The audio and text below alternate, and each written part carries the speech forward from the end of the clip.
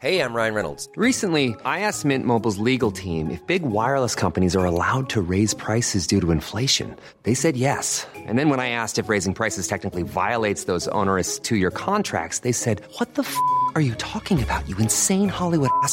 So to recap, we're cutting the price of Mint Unlimited from $30 a month to just $15 a month. Give it a try at mintmobile.com/switch. $45 up front for 3 months plus taxes and fees. Promo rate for new customers for limited time. Unlimited more than 40 gigabytes per month. Slows full terms at mintmobile.com. There's never been a faster or easier way to start your weight loss journey than with PlushCare. PlushCare accepts most insurance plans and gives you online access to board-certified physicians who can prescribe FDA-approved weight loss medications like Wegovy and Zepbound for those who qualify. Take charge of your health and speak with a board-certified physician about a weight loss plan that's right for you. Get started today at plushcare.com/weight loss. That's plushcare.com/weight loss. plushcare.com/weight loss.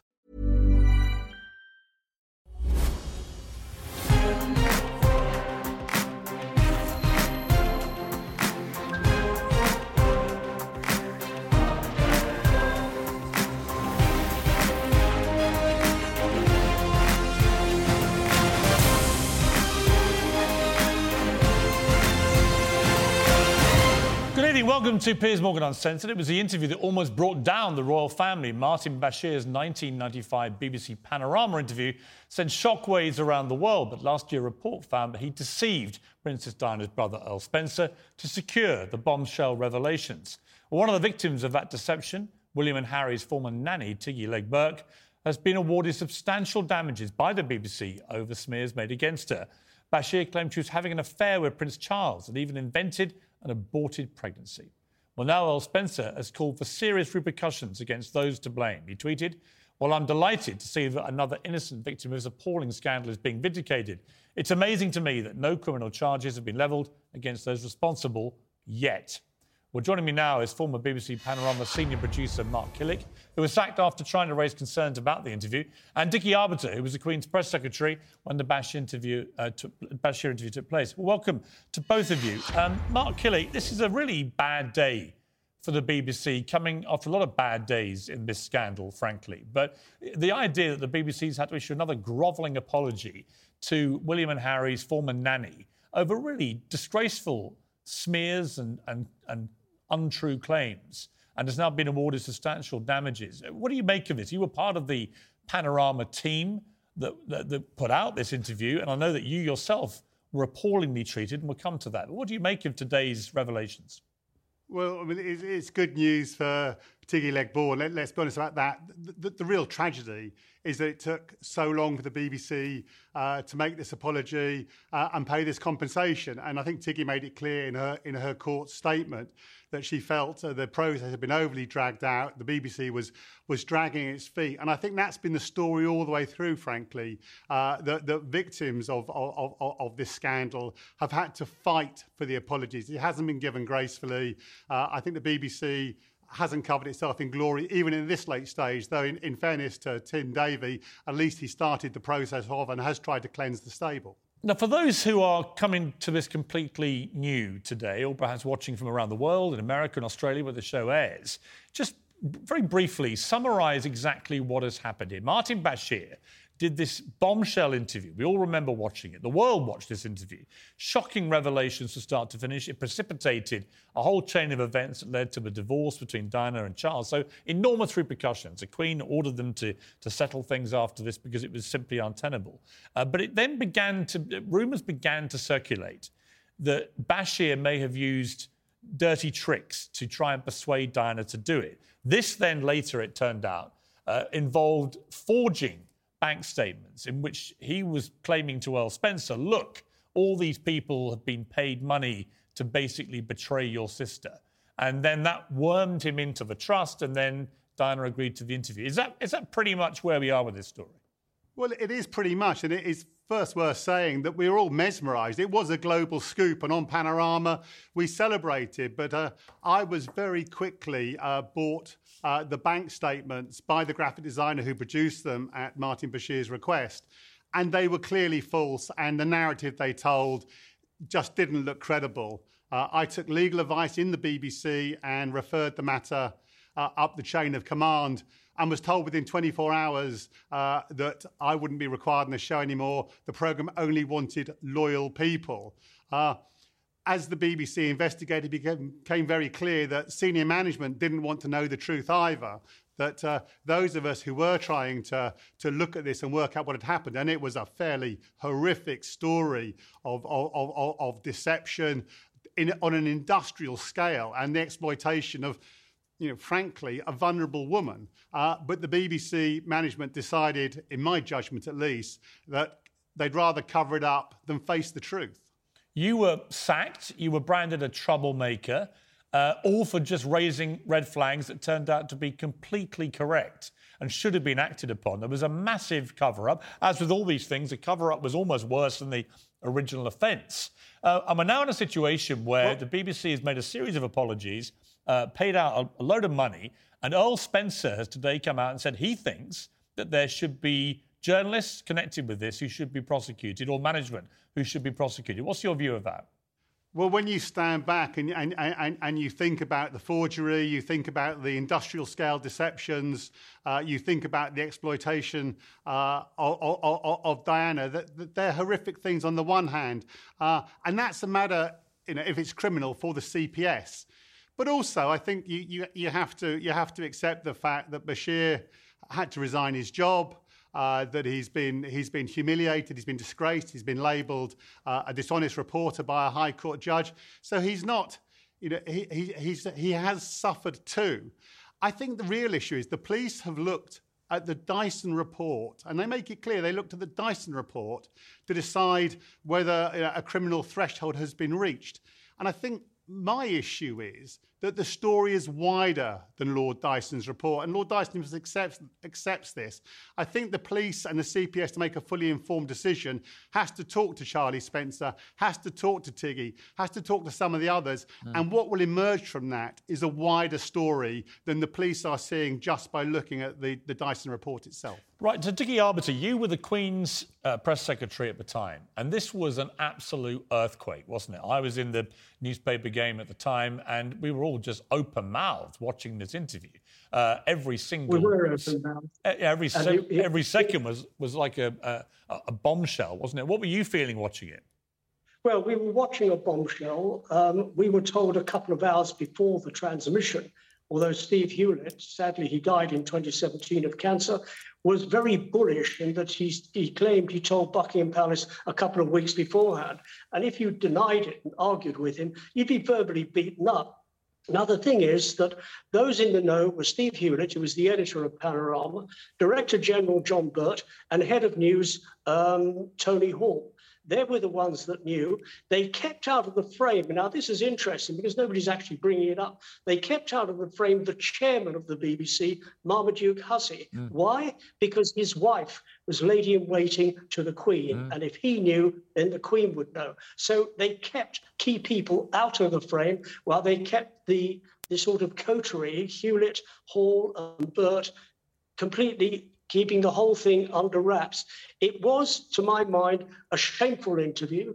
The way the BBC has handled it subsequently is shameful. Why it's taken 27 years to pay compensation to Tiggy Legg-Burke, who's lived with this cloud since 1995, it's all wrong. And there needs to be a proper investigation by proper people. I'm not sure the police are the right people because they seem to fail on every investigation they do. But do you think Earl Spencer has a point when he thinks that there should be criminal charges here?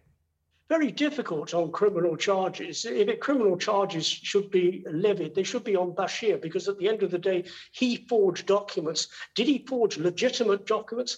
That is the question, or were they just made up? They were fake documents in the first place.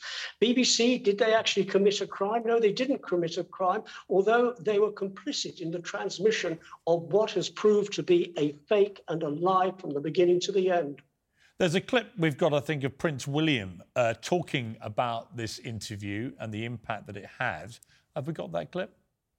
I think it's had great impact. That the deceitful way the interview was obtained substantially influenced what my mother said.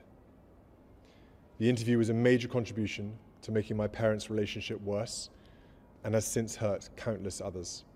Now, Dickie, here's the rub with this. I'm sure William absolutely believes that and was completely incensed and has remained incensed ever since with the BBC and Bashir for what went down. And obviously, he was a young man when this interview was aired, and it would have had a huge impact. It led directly to his parents getting divorced. However, and it's quite a big however, I think, in terms of how history will look back at this, I had lunch with Diana and Prince William at Kensington Palace about 6 months after this interview aired. And I talked to her about the interview.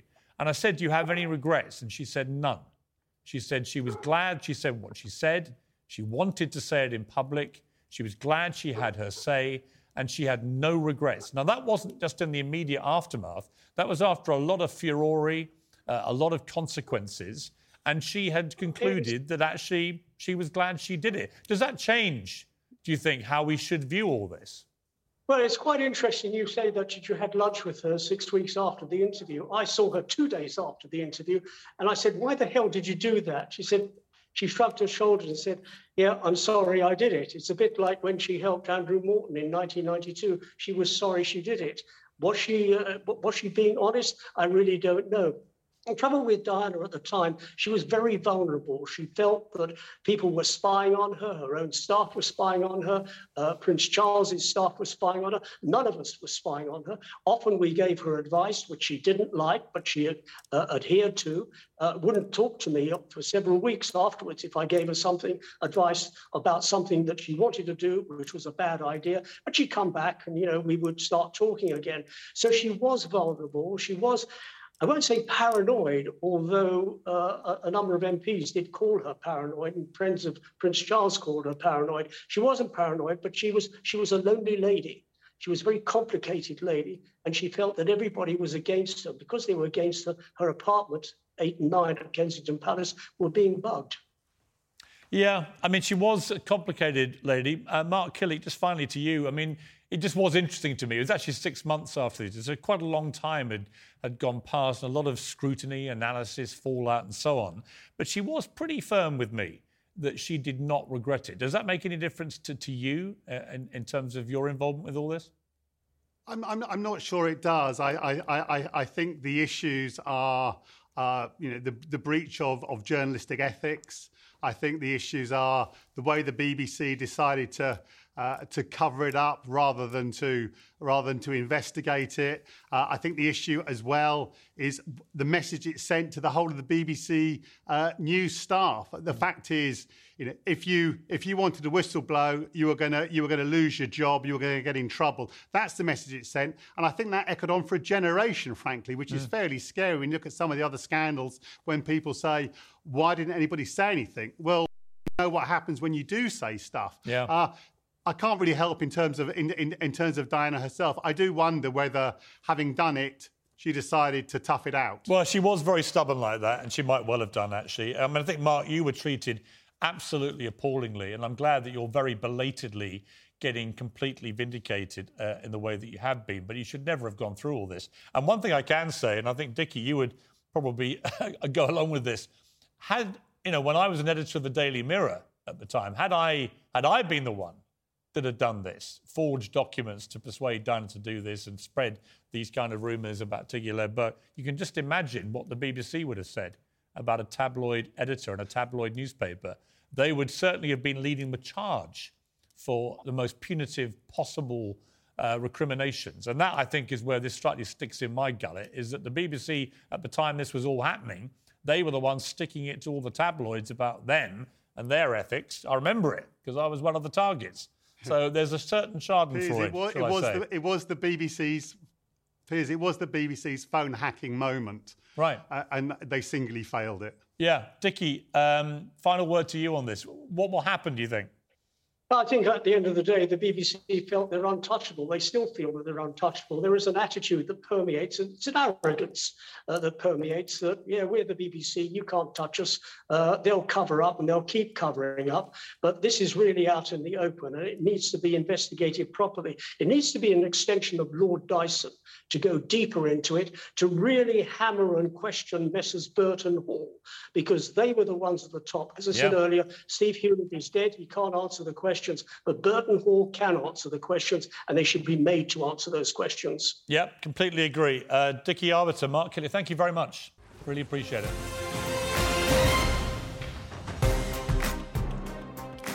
Well, back in June, Sharon Osbourne told her fellow Talk TV panellists that her husband, rock legend Ozzy, needed major surgery, and it was an operation which would determine the rest of his life. And she hasn't left his side since. But over the weekend, Ozzy was spotted for the first time just leaving hospital, out and about with Sharon and the kids in LA. I'm delighted to say Sharon joins me now live. Sharon, good evening to you.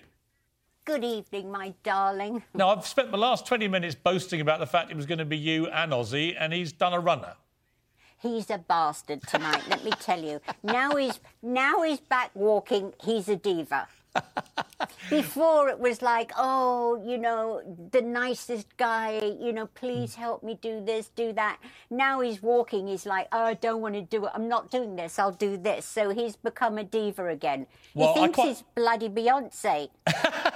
Well, I quite like the fact she's a diva again, because it means he's healthy again, at least. And he's been, let's be honest, Ozzy's been through a hell of a series of health battles, hasn't he? He diagnosed with a form of Parkinson's. He had a rough bout of COVID, and then he had this surgery on his, I think, on his neck, right? It's all, and does this all go back, Sharon? Does it all go back to when he had the terrible quad bike accident? Part of it, yes, part of it, because then he had another serious fall on his neck, and then it affected his spine because the spinal column was trapped. So it's just been, it's like a domino effect. You do one thing medically, then another thing happens, and another, and it's just been it's 3.5 years of just nightmare. But you know what? There's light now, and he's walking great. He's got no more pain. He's a pain in my ass because he's now a diva, but I don't mind. But he's good. And, how is he feeling? Other than being a diva, how's he feeling? He's doing good because there's no pain. The last operation fixed all the pain that he'd been in for, 3.5 years. So that way, it's like lifting, a huge weight from him. So, he's busy doing promotion for his record that's coming out in September, and he's loving life right now. Is he going to be able to perform live, tour again, do you think? Yes, next year, definitely. Well, that's amazing. Yes. Given where he was, you must be thrilled, huh? Oh, it's like a miracle, Piers. And he's like, his song Iron Man. He really is Iron Man. I mean, he comes back over and over again. Yeah. He does. He's unbelievable. I mean, I know it's been really rough for you because we've had a few, quite intense conversations in the last couple of years about Ozzy's various health things. You're unbelievably close to each other. You were on the other side of the world a couple of times when he was, taken with COVID, and then he had to have the surgery and stuff. It's been rough for you, Sharon. How have you dealt with it all? Oh, it's not just me, it's the whole family, because, you're always on edge like this. Every cough, every time he would stumble trying to walk, I mean, you're just on edge. But it's just behind us. And now all we can do is just, hope and look into the light, and everything's going to be fine. And listen, 10 days ago, Jack had his baby girl. Yes. And so that's brought such joy. And Kelly's pregnant. It's fantastic. The Osbourne breeding factory is alive and well. It is. It is. We're back in business. Are they basically breeding the next generation of wild rock chicks and blokes? I hope so. But well, look, please Sharon, send them all my very best, won't you? Ozzy, Kelly and Jack. I want to talk to you, if I can, just about a couple of things in the news, because we miss you on the talk. Can't wait for you to be back on that.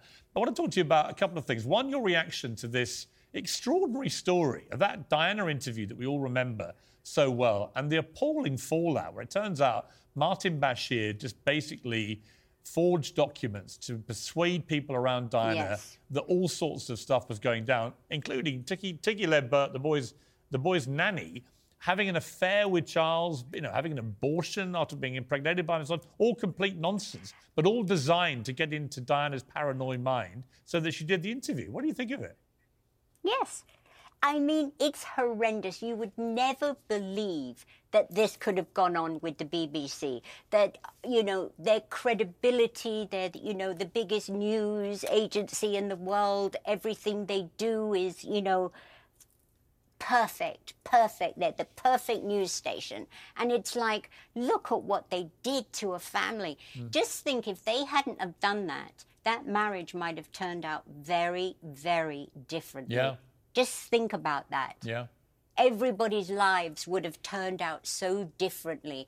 And it's appalling. It's like unthinkable to think of the damage mentally, physically, that the BBC did to the royal family. And not just the royal family, people that were very loyal to them. Yes. I mean, Tiggy was unbelievably loyal. You know, never gave interviews, never talked about them. Total solid discretion. Never, ever. Yeah.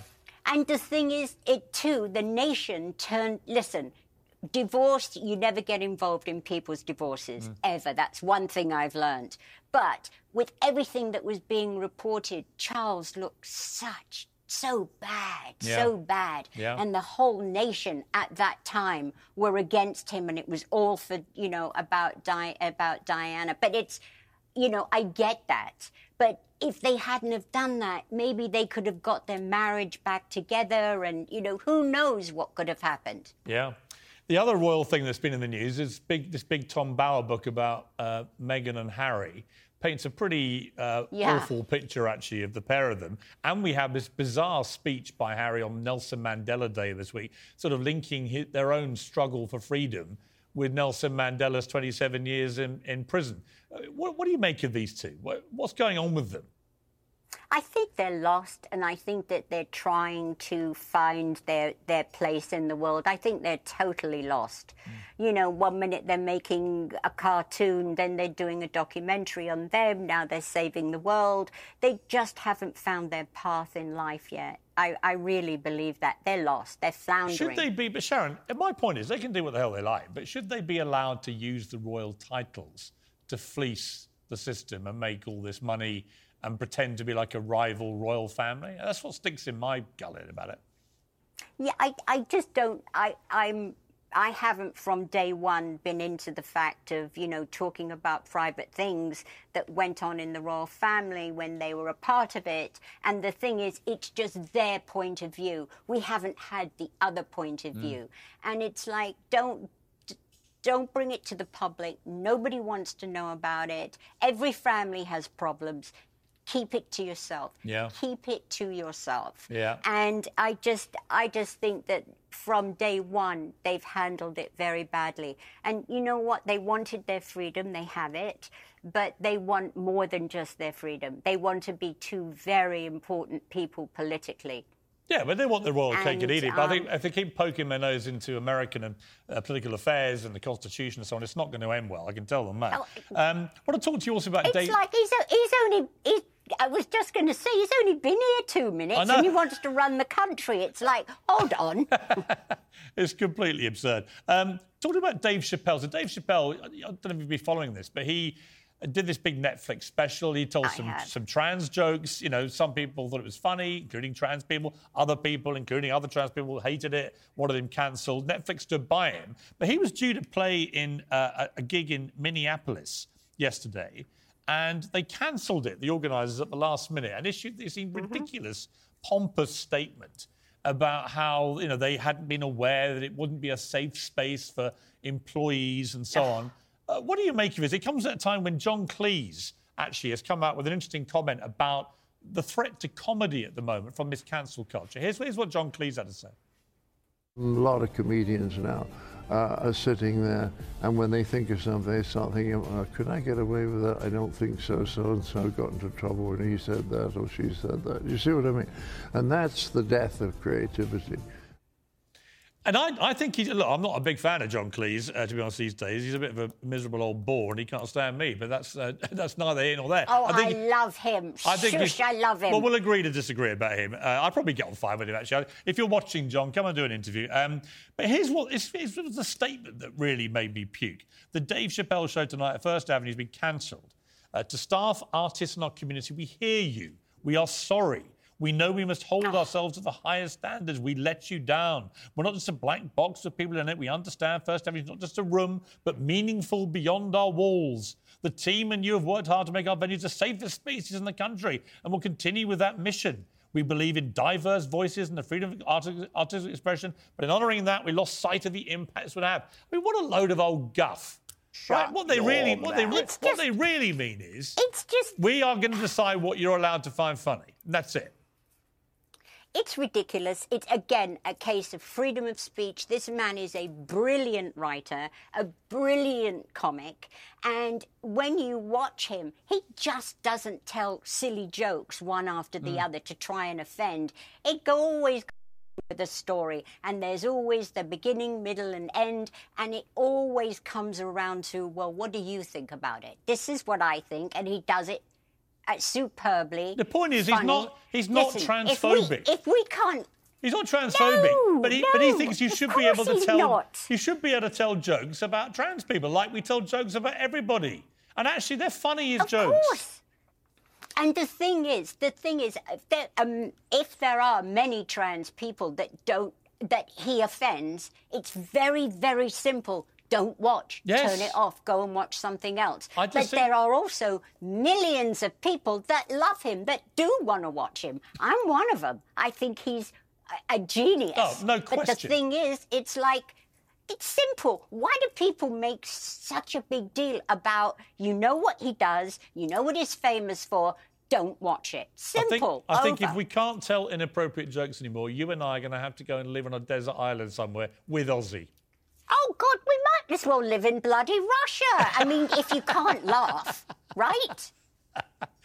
You've got to laugh, you know. You've got to have irony. You've got to laugh. With the state of the world right now, if you can't go out or watch something at home that's funny, what are we going to do? Do you know what I read the other day? Was that there's lots of WhatsApp groups now that everybody's on where inappropriate jokes are told because it's in secret.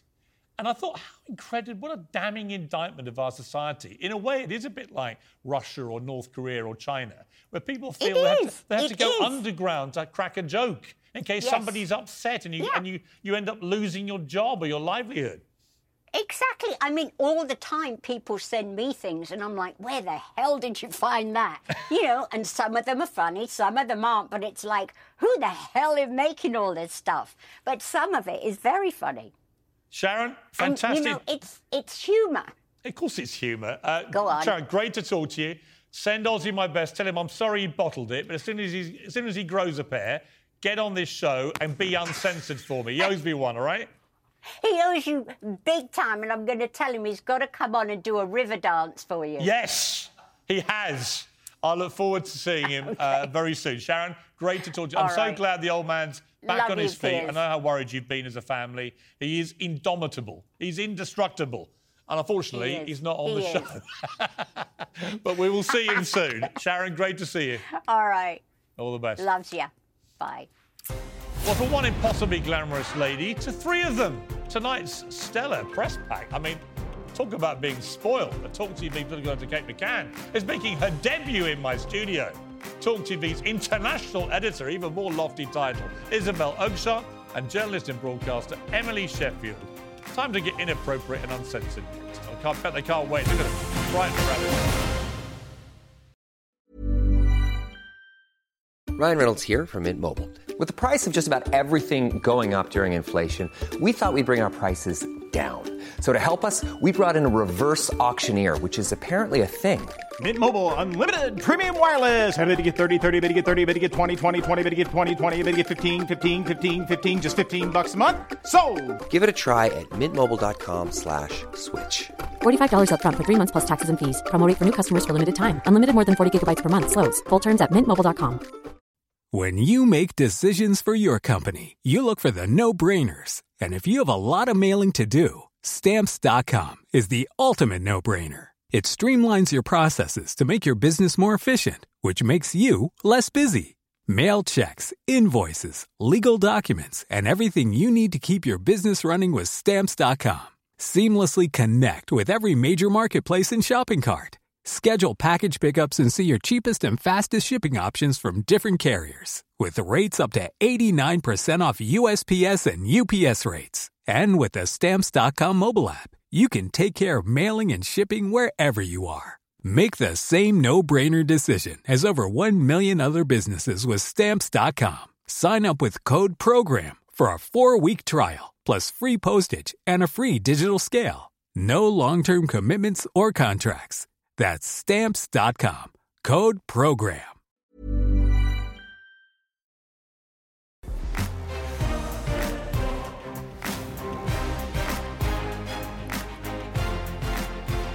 Well, welcome back to Charlie's Angels. Here I am with Talk TV international editor Isabel Hoogshot, journalist and broadcaster Emily Sheffield, and Talk TV's political editor Kate McCann, who is gracing us with her regal presence this evening for the first time in my studio. Well, welcome. Thank you very much. What are your thoughts? You like it? It's bigger than I expected.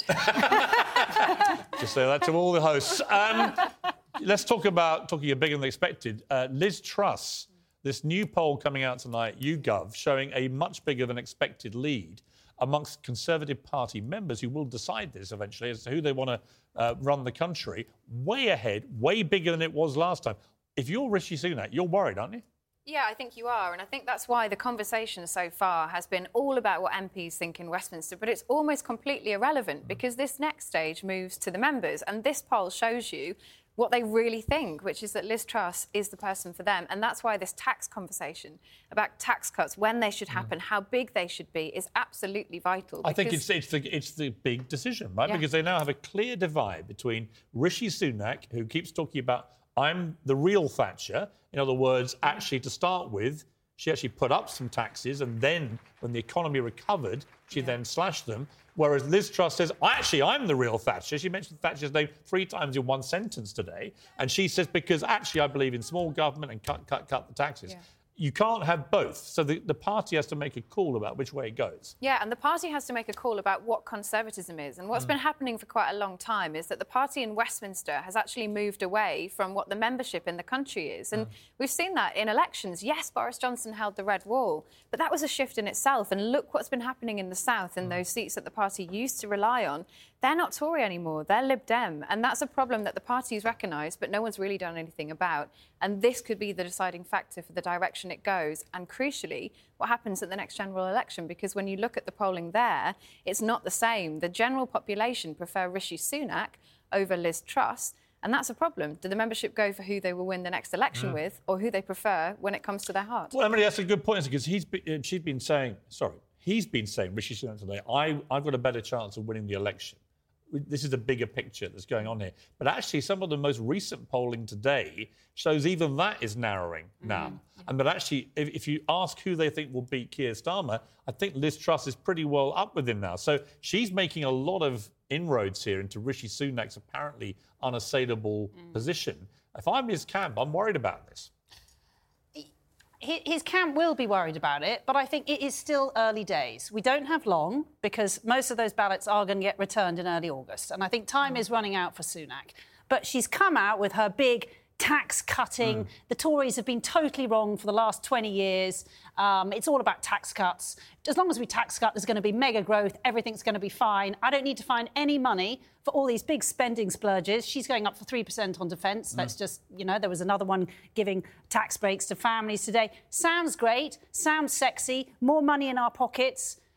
Take away, give us big tax cuts. But is any of it real? Because it's just got to be said, there have been some quite clever people sitting in that Chancellor chair over the last 20 years. So they're all wrong. Apparently, you can cut taxes and you're going to get growth. And it's literally as simple as that. I mean, if it's that simple, why do we need a treasury at all? Exactly. And Isabel, there is some amusing footage of Miss Truss actually applauding people like Philip Hammond when they sit down after basically doing the complete opposite to what she now says that she hated all this stuff. Really? Well, you were applauding and slapping him on the back? Well, look, I'm going to stick my neck out here and say that Liz Truss is going to win this contest, and she's going to win it by a really big margin. But should she win it? Look, no one ever... And then she's going to lose the election, no one ever voted for more of the same. I mean, I am astounded that Rishi Sunak's team think that they can win this by saying, I'm just going to carry on with the historically high taxes that I've imposed. 70-year high. Is that really going to appeal to the Tory been in a membership? 2-year pandemic. There's a war in Ukraine, right? These are incredibly serious times. I'm reminded of that movie, The American President, with Michael Douglas, when he eventually rounds on his opponent who's attacking him, and he says, these are serious times that require serious people, Bob. And I thought of that today, and I was like, isn't Sunak... I mean, the Times leader today came out in favour of Sunak, saying, we need a grown-up with a massive brain.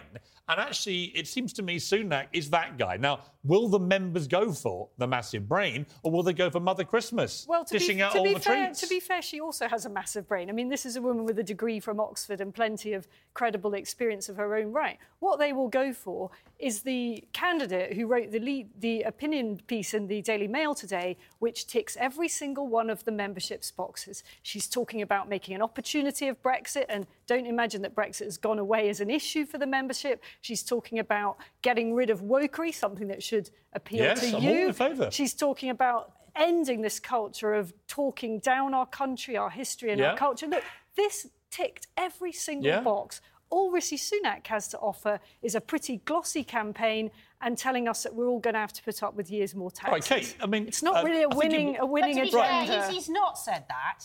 He has not said that. He said, I've got to deal with inflation first, and then I'm going to cut taxes. He said if we try and slash them now, inflation will get worse. Yeah, that is the traditional Tory stance, and I think you're quite right. I think a lot of people who have been Tories for many years are right to be thinking, what is going on here? Yes. Because they're both appealing to different elements of the Tory party. And the tax victim, cuts, yes, but what about the victim may be the party. Rod Liddle made an interesting point today, where I think he wrote a in the Spectator or somewhere saying it's all been way too quick, this process, and that within a week we've gone from Boris Johnson to the final two, and that's nowhere near long enough. You know, in America, they go through a much longer nomination process. Have we based? Well, I just think in the end, the point about a nomination process is it's very rigorous. In America, you go through debate after debate after debate. We've had, 2 debates, and here we are. Yeah. The final 2, take it or leave it. Just decided, as you say, by 150,000 people. Yeah, it's funny you say that. I was talking to an MP, Tory MP, who's been around for a really long time in Parliament, and he was saying, I think our party has got too used to the really quick cycle of things changing.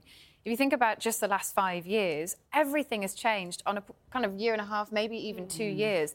And it's almost like the party's got so addicted to that cycle that they just need to shake everything up. I mean, if you're Rishi Sunak, you might think, you know what? All right, Miss Truss. Off we go then. You're going to have a nightmare 2 years, right? The war is going to get worse before it gets better. The pandemic is by no means over, right? You've got the worst financial crisis we've had probably in living memory. You add all those things up, this could be the worst hospital pass that any Prime Minister has ever had to inherit. I mean, you could do. And then who comes out after the election when she gets a drubbing, say, from Keir Starmer, which may or may not happen? But if that happens, in sales, Rishi is the saviour. So it might be a good one to lose. Oh, I don't know. I mean, no one ever really wants to be leader of the opposition as opposed to being Prime Minister. I imagine that if he Not thinking a time like this, I think I'd rather be leader of the opposition. There are some Tories who are saying, actually, we could do with a spell in opposition. And not that's many, exactly not what many, they need, but by a the few. way. But they're going to be out for a long time, I think. So I don't imagine that happens. By the way, you know, I was talking up Liz Truss big time, but I mean, don't underestimate how rough around the edges that campaign is relative to Rishi's incredibly smooth machine, which is packed full of people. I've got to say, I had a long chat with him at Lord's Cricket Ground last year. Very pleasant. And he was really like, it was a group of people. He was very effortlessly charming, very direct. If you asked him a question, he gave you a straight answer. What I loved most of all, he goes and does cricket nets at the Oval with his son. Yeah. And I said to him, are you a defensive prodder? I imagine you are. He went, absolutely not. I'm a front-foot, aggressive, attacking batsman. OK, there's a bit of flair in there. But more importantly, he was at Goldman Sachs. This guy's got an amazing brain for the economy. I look at Liz Truss and I think, yeah, you're ticking all those boxes. You're kind of Thatcherite. I get it. I can see why the members might like it. But I'm also thinking, have you got what it takes to get this country out of this massive economic mess? And a lot of smart economic people think cutting taxes right now would be a disaster. I think that's why this contest is still wide open. I know it's sort of going in her direction at the moment, but let's just remember the members so far, they went for Penny Mordaunt, then they switched to Kemi, and now they're on Truss. And Sunak's always been there, you know, at the bottom. he may be the one that comes out at the end, because I don't claim to really understand the Tory party anymore, but I do know that the Tory members are mostly, who are voting on this, are mostly based in the southeast. Yeah. And most of them do tend to be centrist. Yes, they go to the right, but there is a very real danger that Liz, who has now adopted the sort of far right of the party and is now talking up, oh, don't listen to economists, don't listen to the establishment. I've got this brave new plan, which apparently no economist or any chancellor could possibly have thought of in the last 20 years, which is cut taxes, growth, boom. I mean, it sounds like rubbish. It's going to work. It is going to be rubbish. It's not going to It's a hell of a gamble to take with the nation's work. finances. Let's take a short break. And you never know, they might come back and say, actually, Rishi's still the one talking sense. They might.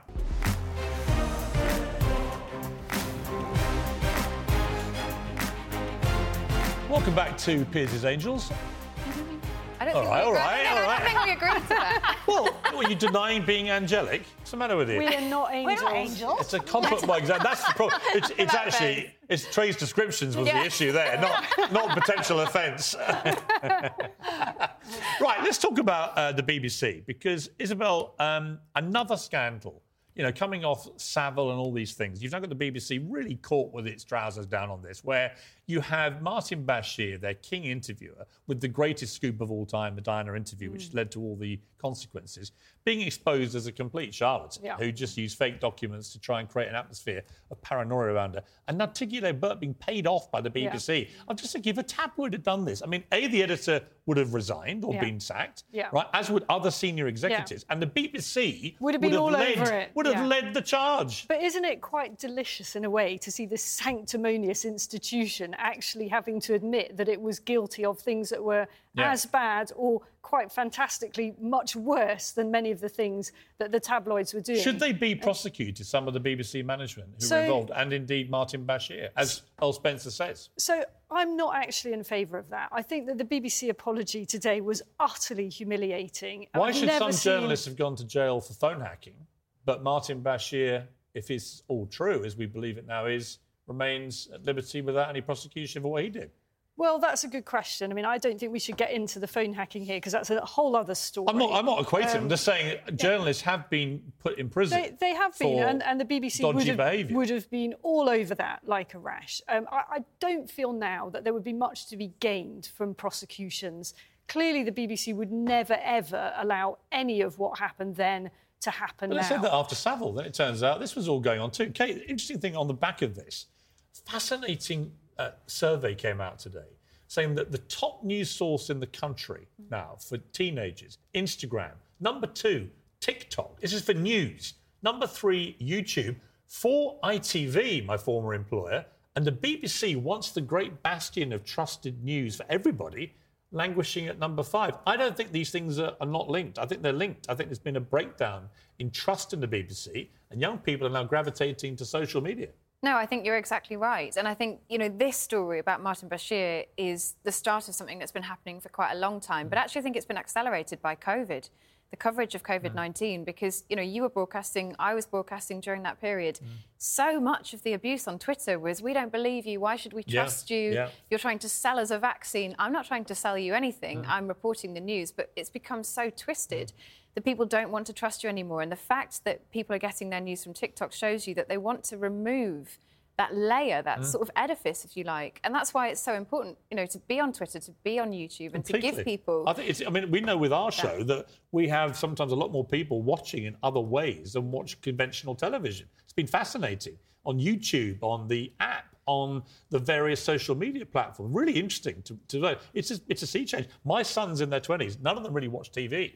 They watch stuff in other ways. But I think that's why it's important not to come down too hard on the BBC or any of the big broadcasters, actually, because you still need those big news organisations with their blue ticks and their verifications to be reporting the facts, because, as we know, the big thing that we really need to counteract consistently is fake news. Right, but that's the problem. But when the BBC behaves like it did over the Savile scandal and over the Bashir Diana scandal, that trust gets taken down. It does, That's but that's why they've apologised and they've paid out. And I do also think these things, for a lot of teenagers, by the way, were a long time ago. I don't think that's about their behaviour, about why they're on TikTok. It's because they're on TikTok. Well, I mean, trust is basically the BBC's core offer, isn't it? And if it can't be trusted, what's the point? But the other point I would make is I don't think young people are necessarily choosing these mediums because they're trustworthy. It's because they're fast and they're entertaining. Oh, yeah, you say and that. they're on them anyway. The BBC is not always quick enough with stories. That's true. But I know, for instance, an actor friend of mine, middle boy, he's an actor, he does TikTok video explainers, 45, 50-second explain to music. Big view. And they're all completely factual. They're getting 10 million views, these things. It's incredible. And that's the kind of way that young people are getting their information. Well, I was talking about Joe Biden. Joe Biden has COVID, which means he's apparently under White House rules. Well, let's hear his announcement first. Hey, folks, guess you heard this morning I tested positive for COVID. But I've been double vaccinated, double boosted. Symptoms are mild, and I really appreciate your inquiries and your concerns. But I'm doing well. I'm getting a lot of work done. I'm going to continue to get it done. And in the meantime, thanks for your concern, and keep the faith. It's going to be okay. I mean, he's now going into isolation until he tests negative. There'll be a lot of people, including Democrats in America, hoping that takes a very long time because his presidency, according to latest polls, Kate, absolutely in the cart. His approval rating's about as low as any president in modern times now. Yeah, and I think yesterday, didn't he accidentally say that he had cancer? Yeah, well, he had a form of skin cancer when he was young. But he doesn't updated currently. He updated it to make it sound like he still has it. Exactly. I mean, it's gaff after gaff after gaff. Yeah, and I think... He is like almost a dead man walking. It's sad to watch. Well, and sometimes falling off bikes, right? And that's what concerns people. Stationary watching bikes. him. Even I don't do that. And I think that's the problem, because this is the leader of the free world. This is somebody who, especially, as you said, in a time when we have a war in Ukraine, it's not just about Russia. There are huge tectonic plates moving around China too. There needs to be steady leadership. I think if you're Putin watching Biden at the moment, you're just licking your lips, aren't you? The weakness of the leader of the free world. Quick question about women's football, which I watched it last night, the women Lionesses. And I had a bit of fun on Twitter saying these were people who menstruate playing great football, which, of course, got me into terrible trouble. But I was being ironic because I'm so sick of women not being able to call themselves women. They were brilliant last night. The ability of this team now, compared to what it was even 10 years ago, they'd be better than the Arsenal first team the way they go. You enjoy it? No, I love it. And also, as someone who, in my first newspaper job, took the sports team to task in conference once morning, saying, by the way, you don't have a single women's sport in your pull-out sports section, and you haven't for 30 whole days. Oh, wow. I think it's absolutely great that we have proved that football played by women is becoming a huge pull and for becoming audiences. commercial. And that's the key. Big crowds, big money. Crowds, big money. I want to leave this. This is a fantastic pack, by the way. I want to leave you with the favourite music, I think, which sums up tonight's Piers pack.